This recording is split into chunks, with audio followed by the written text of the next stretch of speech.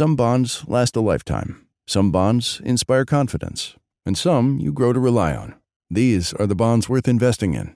For nearly 50 years, PIMCO has reinvented fixed income to create opportunities for investors in every market environment. So no matter what happens, you can build the bonds that mean the most to you. PIMCO, a global leader in active fixed income. Learn more at pimco.com/bonds. All investments contain risk and may lose value. Consult your investment professional before investing. My mission is simple: to make you money. I'm here to level the playing field for all investors. There's always a bull market somewhere, and I promise to help you find it. Mad Money starts now. Hey, I'm Cramer. Welcome to Mad Money. Welcome to Cramerica. Other people want to make friends. I'm just trying to make you some money. My job is not just entertain, but educate and teach you. So call me at 1-800-743-CNBC or tweet me at Jim Cramer. All right, we're still not out of the woods yet. Even after yesterday's soothing words from the Fed, followed by a meandering day like today, Dow ultimately dipping 28 points, S&P declining 0.22%, Nasdaq losing 0.25%. Now, with these G20 talks in Argentina on the horizon, I believe the president's poised to take a carrot-and-stick approach to China, taking the tariffs from 10% to 25% in January. Well, that's the stick. Holding off on applying tariffs to the other $250 billion worth of Chinese exports until our manufacturers can source elsewhere. Well, that's the carrot. Will it work? Wrong question, people. You should be asking yourself what to buy here, even if President Trump raises the stakes of the trade war, which is what I expect. My view, you need stocks with building catalysts. The stocks of companies that are willing to reinvent themselves into something the market likes more than their current form. Now, I've got 4 examples. These are typical examples, okay? These are companies whose stocks I think will be good places to go when the president goes on the offensive against his buddy pal friend, President Xi in China. First, there's the amazing story of Dollar Tree, which happens to be on the show with us later tonight. That's not why I picked it, although the stock was the biggest percentage gainer in the S&P 500 today. 4 years ago, Dollar Tree bought Family Dollar. It's been a rocky road since then. While Dollar Tree's always been a fabulous operator, and Cramer personal shopping fave, by the way, anyone who's ever been to a Family Dollar, remember, they bought it, finds it quizzical at best, and I'm being diplomatic. Now, I got a Family Dollar and a Dollar Tree right near my place on the Jersey Shore. The Dollar Tree is so pristine you could eat off the floor. Not that you would want to do that. Family Dollar, wow, shabby, uninviting, needs to be fixed. Today, we learned that when Dollar Tree renovates a Family Dollar, the numbers go much higher. And the company still has a ton of room to renovate. There are 6,923 Dollar Trees and 8,264 Family Dollars. Today, we want CEO Gary Philbin to tell us exactly what happens when they fix up these stores, because the company could have years of growth just from remodeling. At the moment, Wall Street loves these discount chains. They love Burlington Stores, TJX, and Dollar General. Now, Dollar Tree will join that fabulous trio, and I think you can buy any of them come Monday. You need to be ready, because I'm sure the vast majority of Wall Street types have never been to a Dollar Tree, don't know how nice it is. They don't know how good the stores are. They probably don't know the shopping feel. And they probably certainly can't get their arms around how much of the merchandise does indeed come from China. Now, I like that management's already planning for 25% tariffs and is adjusting its sourcing to get to the heck out of Dodge or Beijing or Shanghai, as the case may be.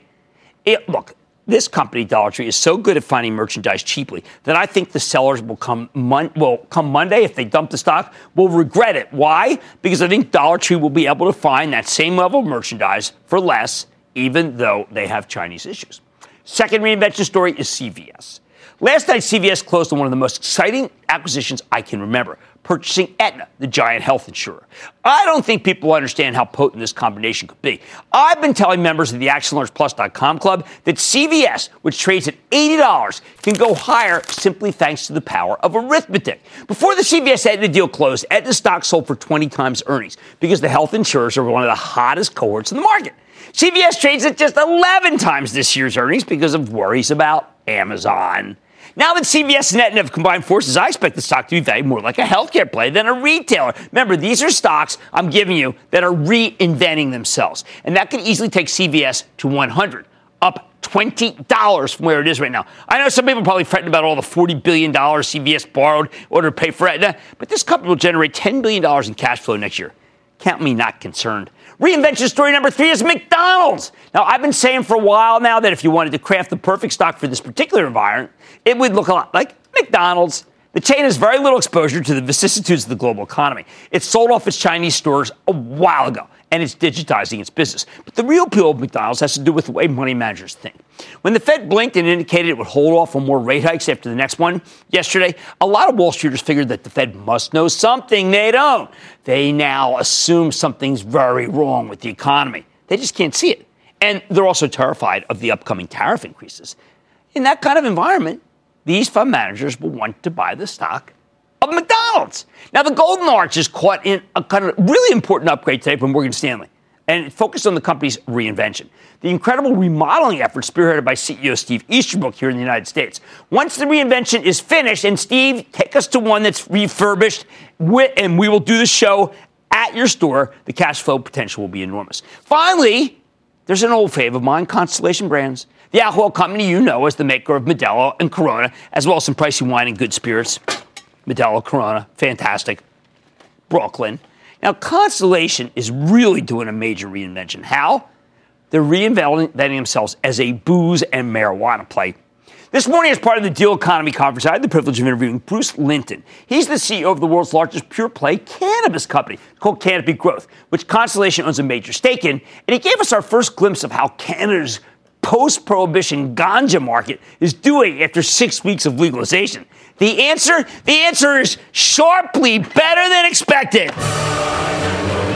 And yet Constellation stock is down a great deal since it invested in Canopy, which, by the way, is a big board-listed company. Now, I know from my interviews with the CFO of PepsiCo and the CEO of Coca-Cola that neither company is interested in this market. Bad for the brand. I know that Molson Coors is trying to dip its toes in the cannabis waters. Even Altria, the tobacco company that brought you the Marlboro Man, which is currently buying a stake in Juul, you know, the maker of those fruit-flavored vape things that are beloved by children. Even they don't want to touch cannabis. In fact, I can only think of one other large company that's thinking of moving into the bud business in a major way, and it's a privately held liquor company. So Constellation seems to have the jump on everyone else. Don't forget, with Canopy, you get exposure to both the medical. They just started a large trial in nursing homes where the elderly are routinely drugged with opioids, and you also get the recreational. With Constellation, you get a company that already knows how to create good-tasting liquids that get people intoxicated. Constellation is now creating liquids that will get its users high with no calories. Bruce said it'll be ready in the fourth quarter of 2019 for those people who actually want to get high for no calories. I don't know what that's about. I told Bruce that this cannabis field feels a little reminiscent of the dot-com era where a lot of them failed. He totally agreed. But he also pointed out that there's still a handful of fabulous long-term winners that came out of that period. Remember, Amazon, Alphabet. Anyway, thanks to Canopy's head start, its market share, and its $4 billion war chest, he believes the company will be one of the winners this time around. I asked him about Constellation. He said he bought a ton of Constellation when the deal closed. But his plan is to make Canopy the biggest piece of the growing Constellation pie. That would represent some serious reinvention. Bottom line, when we come in on Monday, you need to be ready in case President Trump spends the whole night back from Argentina tweeting about his best friend, buddy pal, President Xi, forced him to ignite the 25% tariff fuse. If he does, you're going to get a down market. And in that, I would buy, in weakness, the mothers of reinvention, Dollar Tree, CVS Health, Mickey D's, and STZ. Let's take calls. Let's go to Gary in Texas. Gary. Hey, Jim. Before I ask you my question, I'd like to give you props for your efforts to educate people and encourage them to use index funds. That's the basis. That's the fundament of all investing. First is index funds and then mad money. And even though I have a show about individual stocks, it's first index funds because that's what I do. I can't be two-faced. I can't tell you not to and have me do it. What's up? Yeah, and I think it's the best solution I know of to income inequality, which is a really serious problem. I agree with you. Anyone who's doing more than you. I agree with you. So, secondly, want to thank you for turning me on to Etsy. I didn't know about it, and I'm glad you told me about it. My question, though, is about Square. And at this point in time, I'm wondering if you think I should just hold what I have. I'm talking about my mad money. Right. Hold it or buy more? No, I think you should just hold it. I think it's a great story. It's a great story. Sarah Fryer has been on the show a number of times. Now moves to Next Door. It's a great product, by the way. We use it. My restaurant. Square is good. Don't put more money into it, though. You're doing just fine. I see Square readers now in a lot of different stores that you can buy. Let's go to Richard in Connecticut. Richard! Hi, Jim. Thanks for taking my call. Of course. Okay, this is concerning Take-Two Interactive. Yeah. I own the stock about 10 points higher than what it closed at today, and it's been trading between 105 and 110 right forever. And I'm just wondering if the group finally woke up today a bit. Well, it did. Look, I think GameStop reported a bad number for the close, so the group might be down. That may be an opportunity to buy more. Buy! Because it really has nothing, doesn't correlate with GameStop. It correlates with the genius that is Red Dead Redemption. Ron in Texas. Ron.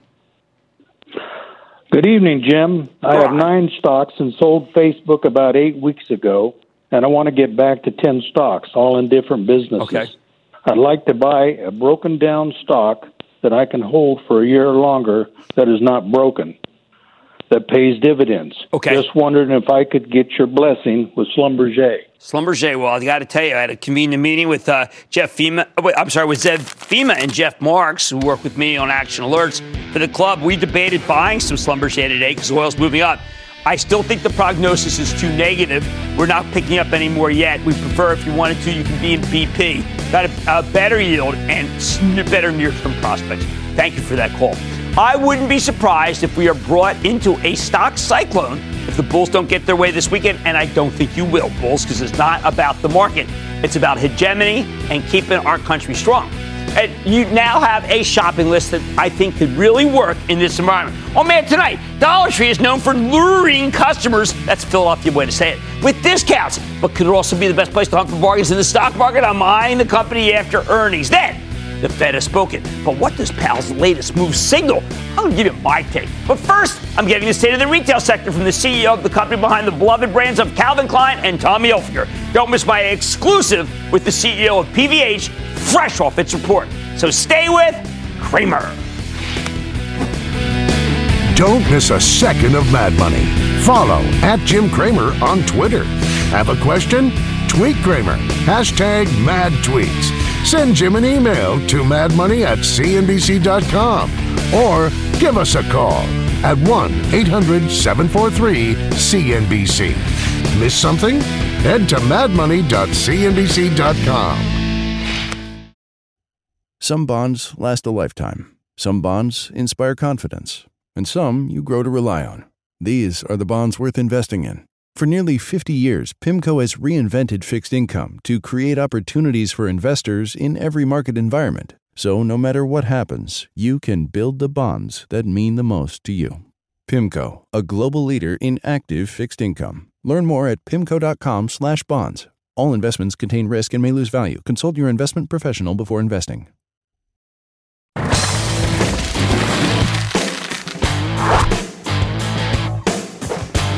Now that the market is taking on a more bullish tone, we need to reassess some of these brutal declines. Take PVH, the apparel company you know as Calvin Klein, Tommy Hilfiger, a host of other brands. When PVH last reported 3 months ago, it delivered a pretty good quarter, but the stock had already run up dramatically. So the numbers were judged to be not quite good enough. The darn thing went into free fall.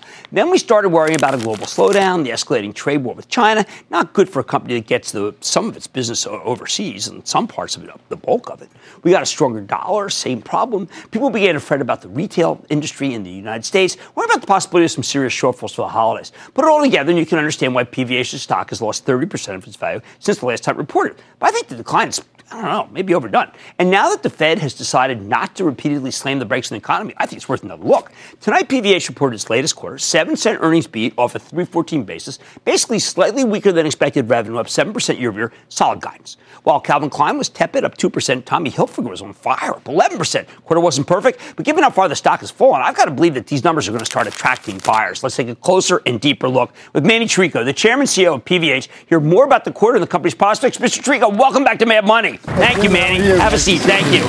Well, Manny, you have always been candid. You've come on in good times and bad times, and I know the stock is trading down. That I think it's trading down, frankly, because you called out right at the top that you were disappointed with Calvin Klein with the Halo business, which I think is some really nice-looking clothes, higher designer clothes, and with Calvin Klein jeans. And I think that's what people decided to focus on. Well, you know, Jim, I think when you look at the strength of our business is that we're a portfolio company, diversified business model. You touched on in your opening about the strength of Tommy The Calvin business, and I think you really have to look at it on a 12-month basis, the last 12 months, the business on the top line is up just about 7% for the year, and earnings are up 2% for the year. So we're disappointed with the operating margins in the business, and they've been negatively impacted by the two issues you talked about. Our jeans business, I think we've gone from a fashion point of view and an elevation point of view too far, too fast.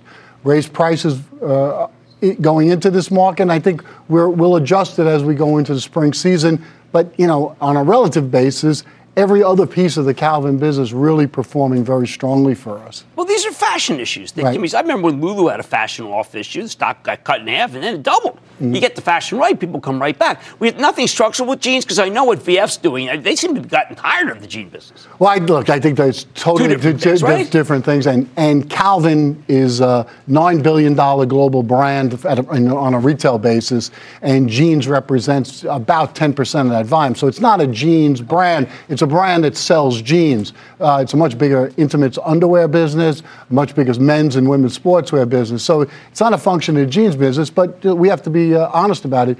We didn't get the fashion right in jeans, and we're making those adjustments as we go forward.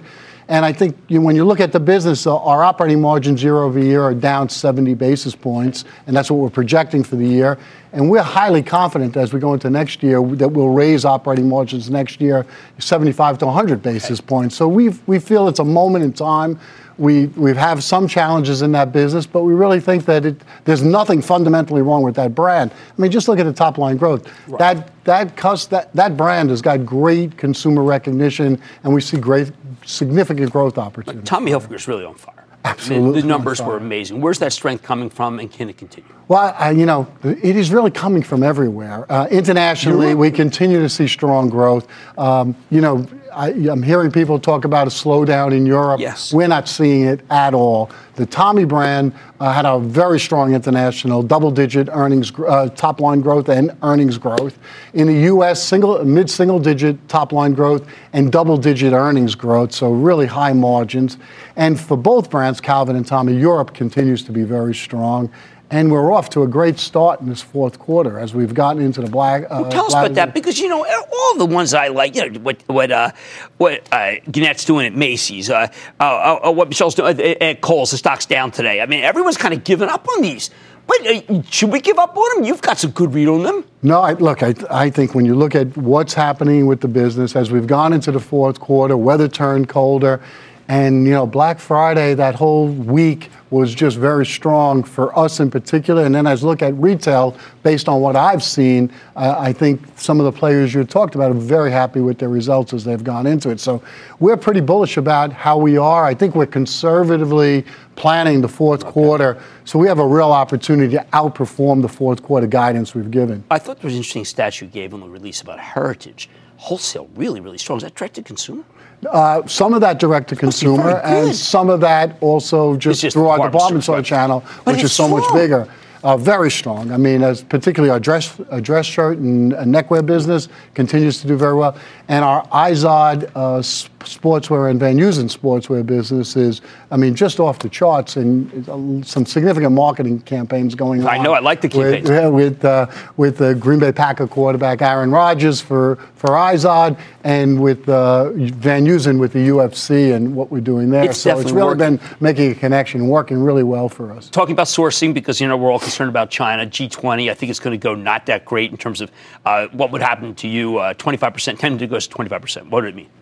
Well, for us, look, fortunately, at this moment in time, the apparel's not pulled into this tariff, but it's the next $250 billion, and a lot of posturing on both sides going on.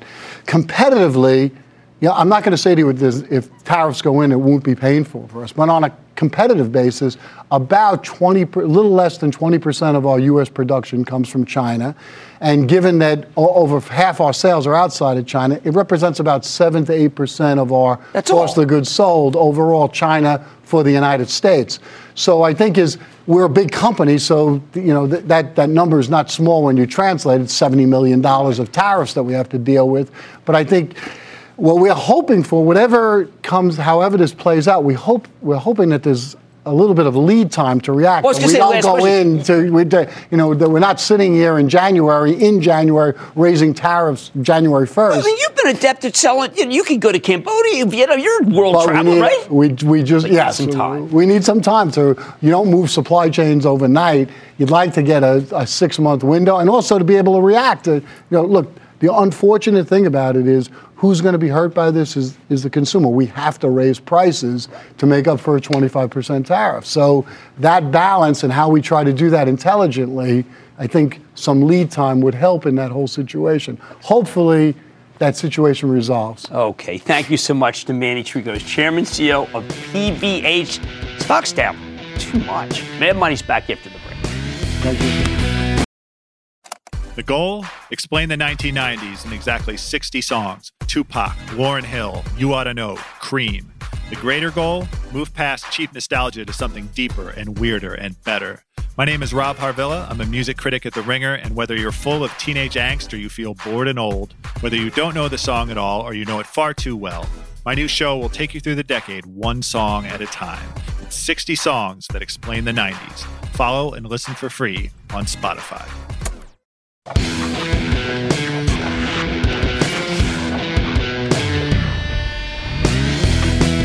Welcome to day 2 of the new world. A world where the Fed is going to tighten one more time and then wait before taking any additional action. That's one problem down, one more to go. Look out. That one's China. Remember, if we're going to avert a slowdown next year, we need the president to make some kind of deal with the Chinese. And I don't think we'll get one. That's the problem here, at least for stocks, not for those of us who believe that the Chinese don't play fair and want action. But let's put that in the closet. We're talking about making money here. Now, we can play the guessing game what's going to happen. What did Fed Chief Jerome Powell see that caused him to capitulate yesterday? Doing a radical about-face from his hardline stance articulated at the beginning of October? Was he afraid of what would happen if the tariffs on roughly half of all Chinese imports go from 10% to 25%? Because I think they will. Well, why not think that way? Peter Navarro, the hardliner, he's at the dinner table.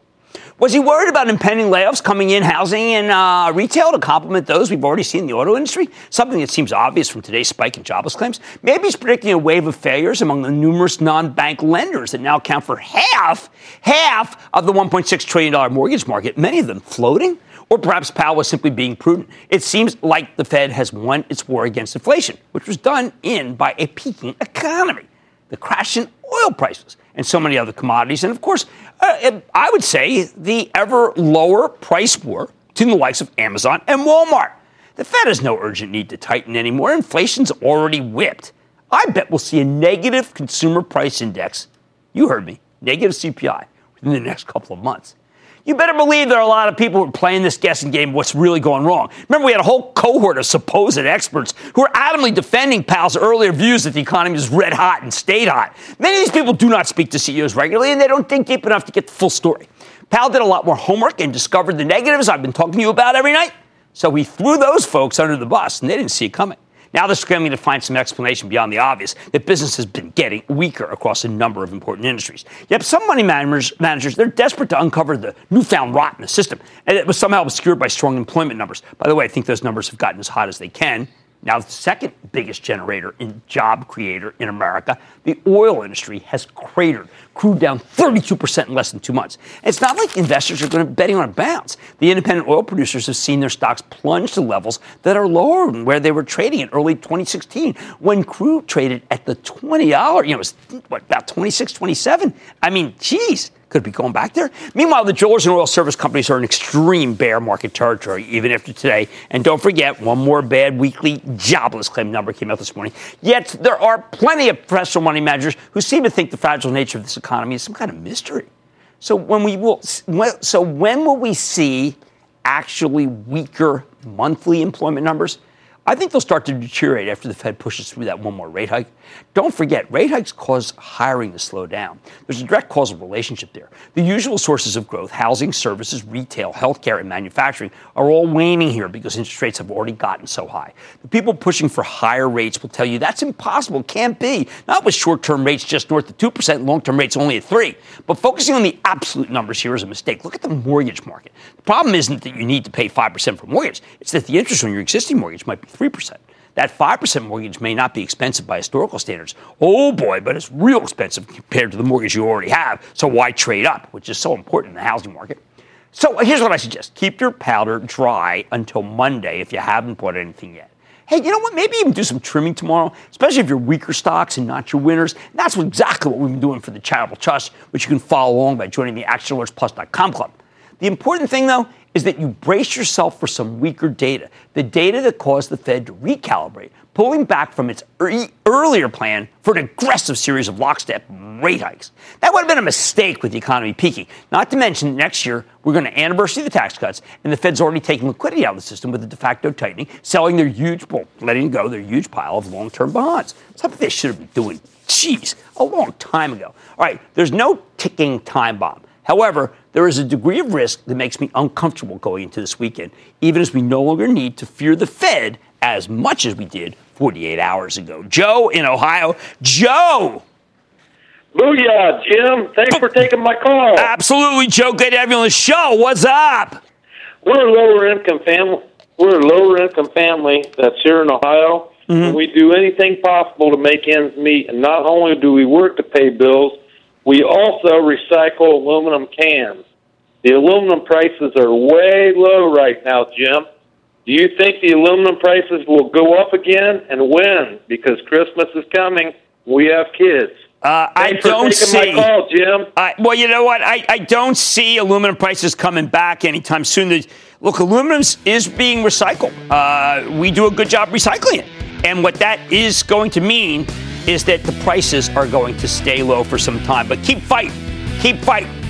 Other ways to make money. We'll do it here. All right, this weekend is an all-important one. Keep your powder dry until it passes. Much more Mad Money at. If you had $1, would you buy Dollar Tree? After today's move higher after earnings, I'm sitting down with the CEO to find out what's ahead for the company. Then, Powell has spoken. But what could the Fed's next move mean for online lenders? SoFi. I'm talking about the impact of interest rates with its CEO. And all your calls rapid fire in tonight's edition of the Lightning Round. So stay with Cramer.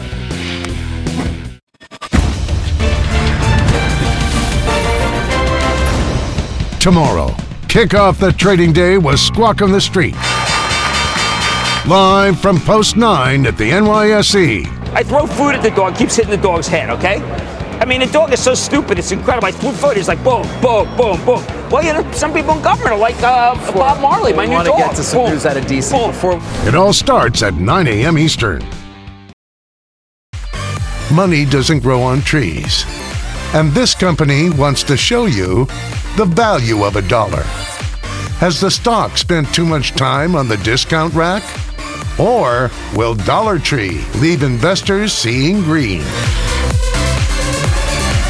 Want more evidence that the non-China-related bear market could at last be running its course? Look at Dollar Tree. This morning, the dollar store chain that also owns Family Dollar reported, and at first glance, the results were not so hot, which is why the stock initially got clobbered in pre-market trading, down roughly 5% at one point. Then the conference call got going, and the stock came roaring back, with Dollar Tree ultimately increasing more than 6%. Biggest gain in the S&P 500 today. So why the whiplash? Simple. The market found a silver lining, and it turned things around. Something that probably wouldn't have happened before Fed Chief Jay Powell's comments yesterday. Okay, the company reported a mixed quarter, modest earnings beat with almost but not quite in line revenues, just 1% same-store sales growth when Wall Street was looking for about 1.4%. The core Dollar Tree biz doing fine, up 2.3%. Family Dollar down 0.4%. And management's guidance for the next quarter viewed as disappointing, and they lowered the high end of the full-year earnings forecast. All that was in the press release.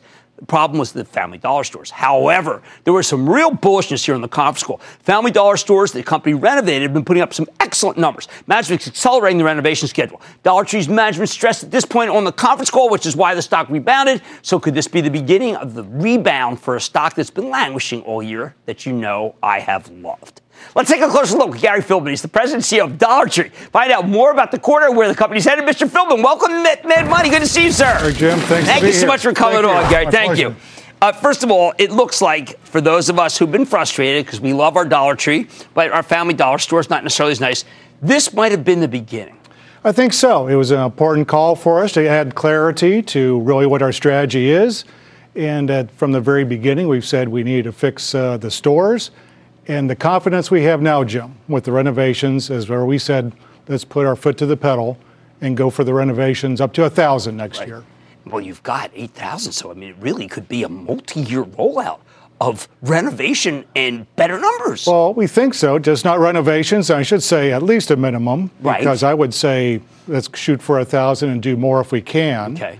But I do see it being a multi-year trajectory to really get to an inflection point. I need as many stores done with renovations that allows me to have confidence that the stores ahead of me, I have as many behind me. Right. So it's just a sheer equation of arithmetic at this point. Well, you know, I've always loved your stock, and the reason is because there's so many snobs on Wall Street. But I like my Dollar Tree that's near Asbury Park. I like my Dollar Tree that is in the Hamptons. But best of all was the Dollar Tree I always went to with my late father, with Pop. I even took pictures of it because he liked the candy aisle so much. Do you think people... there we go.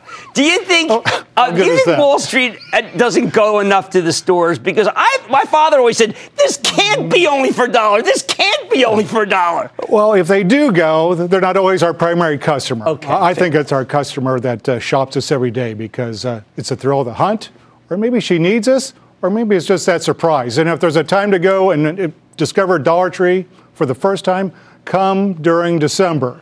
If you're going to wrap bags, trim a home, trim a tree, that's the right time of the year. We go exactly. We also do July 4th because we always loved your. Now, how do you get that stuff for $1? Given the fact that a lot of it seems like it's from China, we're gonna have sourcing problems. Family Dollar or Dollar Tree. I know that Family Dollar gets a lot of stuff from China. Well, we do about double at Dollar Tree as we do at Family Dollar from around the world. It's not just all China, but clearly the biggest part is from China at Dollar Tree. 40% is coming from Asia. 40%, 50% is domestic. People forget that sometimes. So we've worked real hard on the tariff piece, knowing that 10% is in place. We're expecting 25% to come beginning of January. And credit to our merchants who have worked around this. Well, doesn't it have to hurt your margins if you try to keep things at $1? Well, you would think so. When oil was $150 a barrel years back, that affects it. We've always been a company that we can control our margin. If you look at our history, pretty tight band of gross margins. And that's not good. You don't think that's going to change, right? We have it. Our merchants work very hard to say either change the product, change the equation of what we make it with, or change the country now with the China tariff. And there are the countries that can make these things, right? Maybe not always at the scale we can. Listen, we're going to work real hard. The tariff is a real issue for every retailer. You're not going to be able to pick up a supply chain and move it very quickly. But we can make selection on products, where we do buy it from, and how we make it. And it can over time if you have enough time. Certainly, we've always thought over time we can. Now, one thing that seemed, you guys are so transparent, it's incredible. You right up point, lack of truck drivers. What can you do about that? I'm not sure. We could start a truck driving school, but really, Jim, until everything I read says until we get to the mid part of 2019, it's a real issue for the industry. Right. We make it up by being as productive as we can in our distribution centers, in our stores, everywhere else we operate our company. But it's a real issue for domestic supplies of truck drivers. But is it possible that 2019 could be better both for the China source and for truck drivers? Is there any reason to be pessimistic about either of us? We're retailers by trade. Right. We're optimists. Absolutely. Now, comparison Walmart, comparison Amazon on pricing. We're at $1. It's pretty simple. And sometimes they would take a beating if they go in your world. And how do you get, I mean, first of all, how do you get you brought them? I mean, some of these brands are my generation brands. You do have a bit of nostalgia and treasure hunt in Dollar Tree. It's the thrill of the hunt. It's something for everybody. It's what your generation, mine, might remember growing up as kids. Yes. But it's also the kids that come through with that dollar in their hand and think about, my gosh, I can buy anything in the store. Well, I think that people who are trying to figure out the stock should go to the store because the store, particularly go during the season, get the balloons. That's what we like to do. On any birthday we go. One last thing we got to clear up. I happen to be a huge consumer of your sunglasses, which I used to wear Ray-Bans that was exorbitant. These look exactly the same, and when I lose them, I don't want to shoot myself. David Faber this morning suggested that perhaps my lenses on my Dollar Tree sunglasses weren't up to snuff. Any truth? I heard that, and I'll leave it up to you, but David is wrong. They do pass all testing on UV blockage. And you are able to get them for $1. How is that possible? What do you get them for 59 cents? How do you get them? We work really hard. That's part of the magic at Dollar Tree. Well, It is magical, as Pop would have told you. That was his favorite thing to do on Saturdays. Hey, let's go give them a beating, is what he said. But it sounds like you did okay, too. We did. Okay. That's Gary Philbin, President and CEO of Dollar Tree. And it's back. And I think it never really left, but they had to redo those stores. And when they do, it's going to be terrific for the whole multi-year plan. Mad Money's back after the break.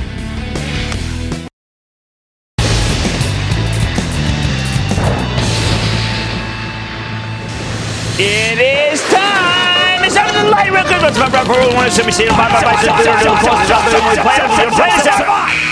And then the light round is over. Are you ready, Ski Daddy? Time for the light round. I'm going to start with Joel in Iowa. Joel. Hi, Jim. Joel. Hey, I was just wondering about Dow DuPont, and I've been caught in a loss on a three-way split. I think you should buy more. I told people at a Deal Economy conference, part of the Street.com today, that I think the breakup pain is over and the gain is about to start. Please, let's not write off Ed Breen. He's did it before. He's going to do it again. 3 companies, maybe even you get 5. I like the stock. Doug in Iowa. Doug. Hey, Jim. I just want to thank you for doubling my 401k, and I watch every show. You're a good man. Thank you. Long day today. Needed to hear that. Appreciate it. What's going on? Well, all I wanted to say is NYMT has paid almost 14% for 10 years, and why aren't more people in it? Well, because we don't really know what they own, sir, and that's the problem. It's too opaque, and when companies are opaque, it's hard for me to say, hey, go buy that stock. I don't really know what they own, but that's fine, and that's the problem. Thank you for the kind kudos on the 401k story. Let's go to Richard in South Carolina. Richard! Hey, Jim. How you doing? I am good, Richard. How about you? Thank you for everything you do for the small investor. Oh, thank you. I bought AT&T stock right before the Time Warner deal, expecting it to take off, and it went the other way. Yeah, I like think the dividend. What do you think? I hate to ever say the worst is over because I don't like their debt load. That said, I think they have the cash flow to pay for the debt load, so I can't recommend the stock. I do prefer Verizon. Let's go to Jim in Kentucky. Jim. Yes. Go ahead, Jim. What about Home Depot? All right, look, Home Depot's down a lot. I have no catalyst. There are other retailers that are doing better. I think Costco's doing better than Home Depot. I am not going to tell you just standard, but I think that Lowe's has a turnaround story from Marvin Ellison. But anybody who buys Home Depot and puts it away for the next 18 months, I think it's going to do quite well. I need to go to Susan in California. Susan. Hi, Jim. Susan. I'm interested in the stock NIO. No, we don't recommend any Chinese stocks. I mean, we've got a trade. It's not a skirmish. It's a war. And it's not just about trade anymore. It's about American hegemony versus the Chinese decision to try to, in 2025, take a lot of inerties away.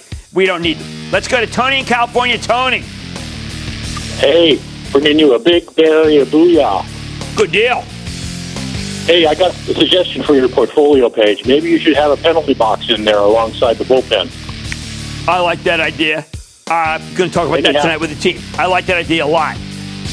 All right. Well, anyway, my stock is Abbott Labs, and I'd like to know, it's had such a big run. It's almost reached your Do not touch price, Abbott Labs. It's a big position, as you know, sir. For the AdSourcePlus.com club, I think the stock can go still higher. Charlie in Pennsylvania. Charlie. Booyah, Jim. Booyah, Charlie. A fan since you were with Larry Legend on Clybo and Cramer. Yeah, Lair. Man, Lair's got it. Might be on the wrong side of there. It's more like the Navarro side of the trade deal is the one that's going to work there. What's up? Hey, I noticed Nielsen spiked today. What to do? Buy, I sell, can't or recommend a stock that I wouldn't buy on fundamentals if it's just on a takeover business. I know they're getting some bid interest. I think the stock is probably a little too high. I'm going to say no. And that, ladies and gentlemen, conclusion of the Lightning Round. The Lightning Round is sponsored by TD Ameritrade.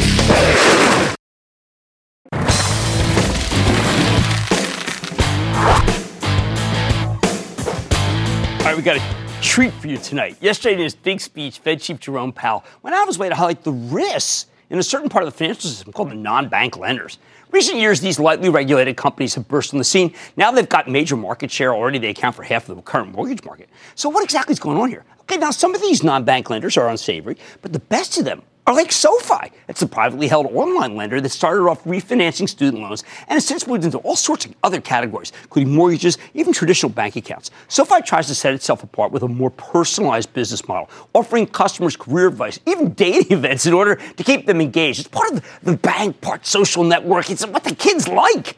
But last year, the company ran into some trouble when its founder and CEO was forced out due to sexual harassment claims. Fortunately, SoFi found a very good replacement, who happens to be a longtime friend of the show. So let's check in with him.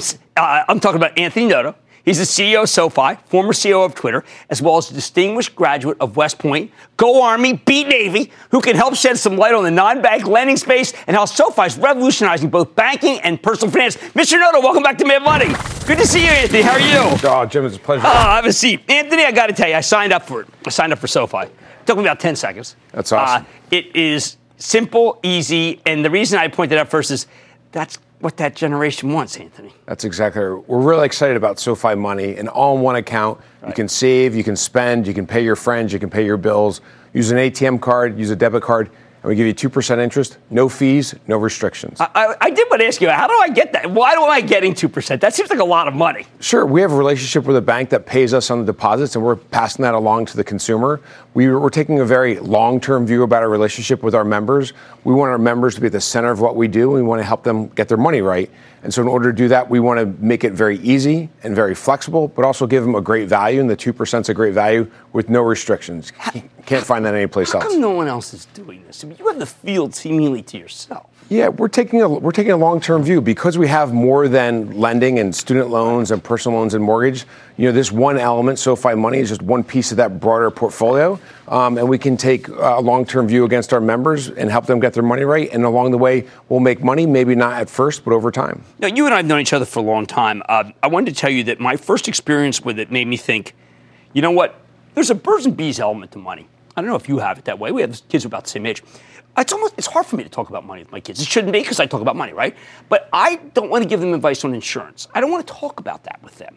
I don't want to give them necessarily advice on how they want to do their asset structure. You guys do that. It's a kind of a birds and bees discussion about money. Well, we can fill that void, Jim. We want to differentiate on not just having a member experience, but also being able to provide advice. Everything from career advice that we do with Korn Ferry. For those that don't know, Korn Ferry is a great search firm. We have a partnership with them. We can give each of our members for free career advice. We also have certified financial planners, again, free as part of the membership. And of course, we have networking events for them on the professional side. And so it's not just the financial services products, but it's the education and the advice along the way, again, to help them get their money right. Can you explain to me this?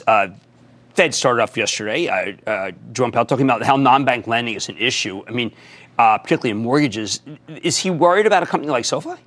You know, we have really strong risk controls. We have one of the best risk officers in the world, Kevin Moss. He's got more than 35 years experience, and we take it very seriously. When I joined the company in March, the number one priority was making sure that we focused on quality of loans over quantity of loans. Knowing the interest rate raising environment was coming, we wanted to focus on per loan economics for two reasons. One, we wanted the loans that we created to be great investments for our asset-backed security investors, but also if we keep them on our balance sheet. So we've made that pivot when I got to the company to ensure that we prepared for the longer-term rising rate environment. How about artificial intelligence? We have not been a huge user of machine learning up until this point. We hired a great executive to come in and lead that for us. And then there's a number of priorities that we have across the credit, pricing, and marketing sectors, and really integrating in machine learning to give us the best opportunity to meet the needs of our members. So what's the default rate, do you think, relative to what you've known in finance?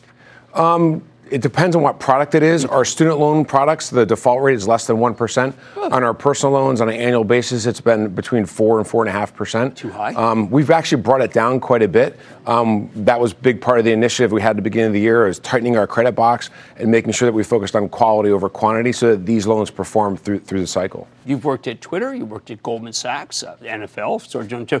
Any of those experiences help you as background with what you do now? Absolutely. I think a part of all those experiences is being a leader, helping build a world-class culture bringing together a team that worked cohesively together to accomplish a broader mission. I think one of the most important things I learned in working at Twitter was the power of being a mission-driven company.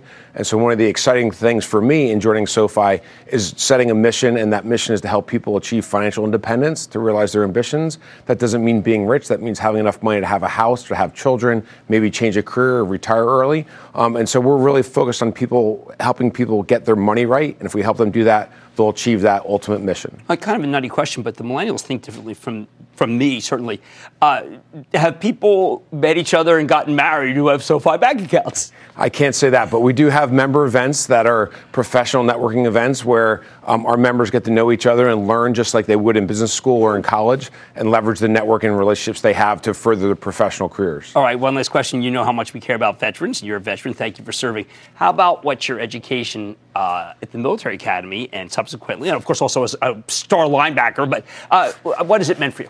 You know, I'd say West Point has instilled in me some important attributes. First and foremost is leading by example, having a high ethical and high moral fiber in everything that we do, and more importantly, working as a team and being able to come together and accomplish more together than you can as individuals. It was a great experience. It had the greatest profound impact on me professionally, and something I will always value. Well, you're an inspiration to a great number of people, not just older people of our age, but younger people, and that's what you need for SoFi, because it's really, again, perfect for them. Thank you. I got to tell you, perfect. That's Anthony Noto, the CEO of SoFi. Go try it. Take you 10 seconds to open, but it'll take your kids a lifetime to use, because they will. They'll be excited about it. Thank you, Anthony. Thank you, Jim. Thank you.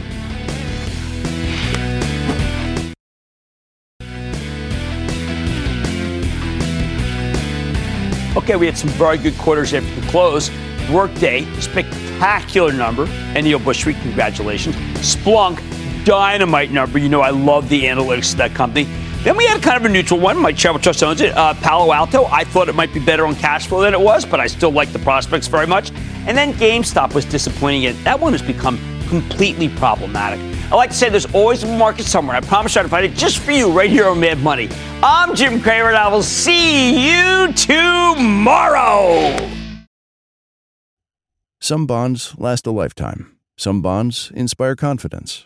And some you grow to rely on. These are the bonds worth investing in. For nearly 50 years, PIMCO has reinvented fixed income to create opportunities for investors in every market environment. So no matter what happens, you can build the bonds that mean the most to you. PIMCO, a global leader in active fixed income. Learn more at pimco.com/bonds. All investments contain risk and may lose value. Consult your investment professional before investing.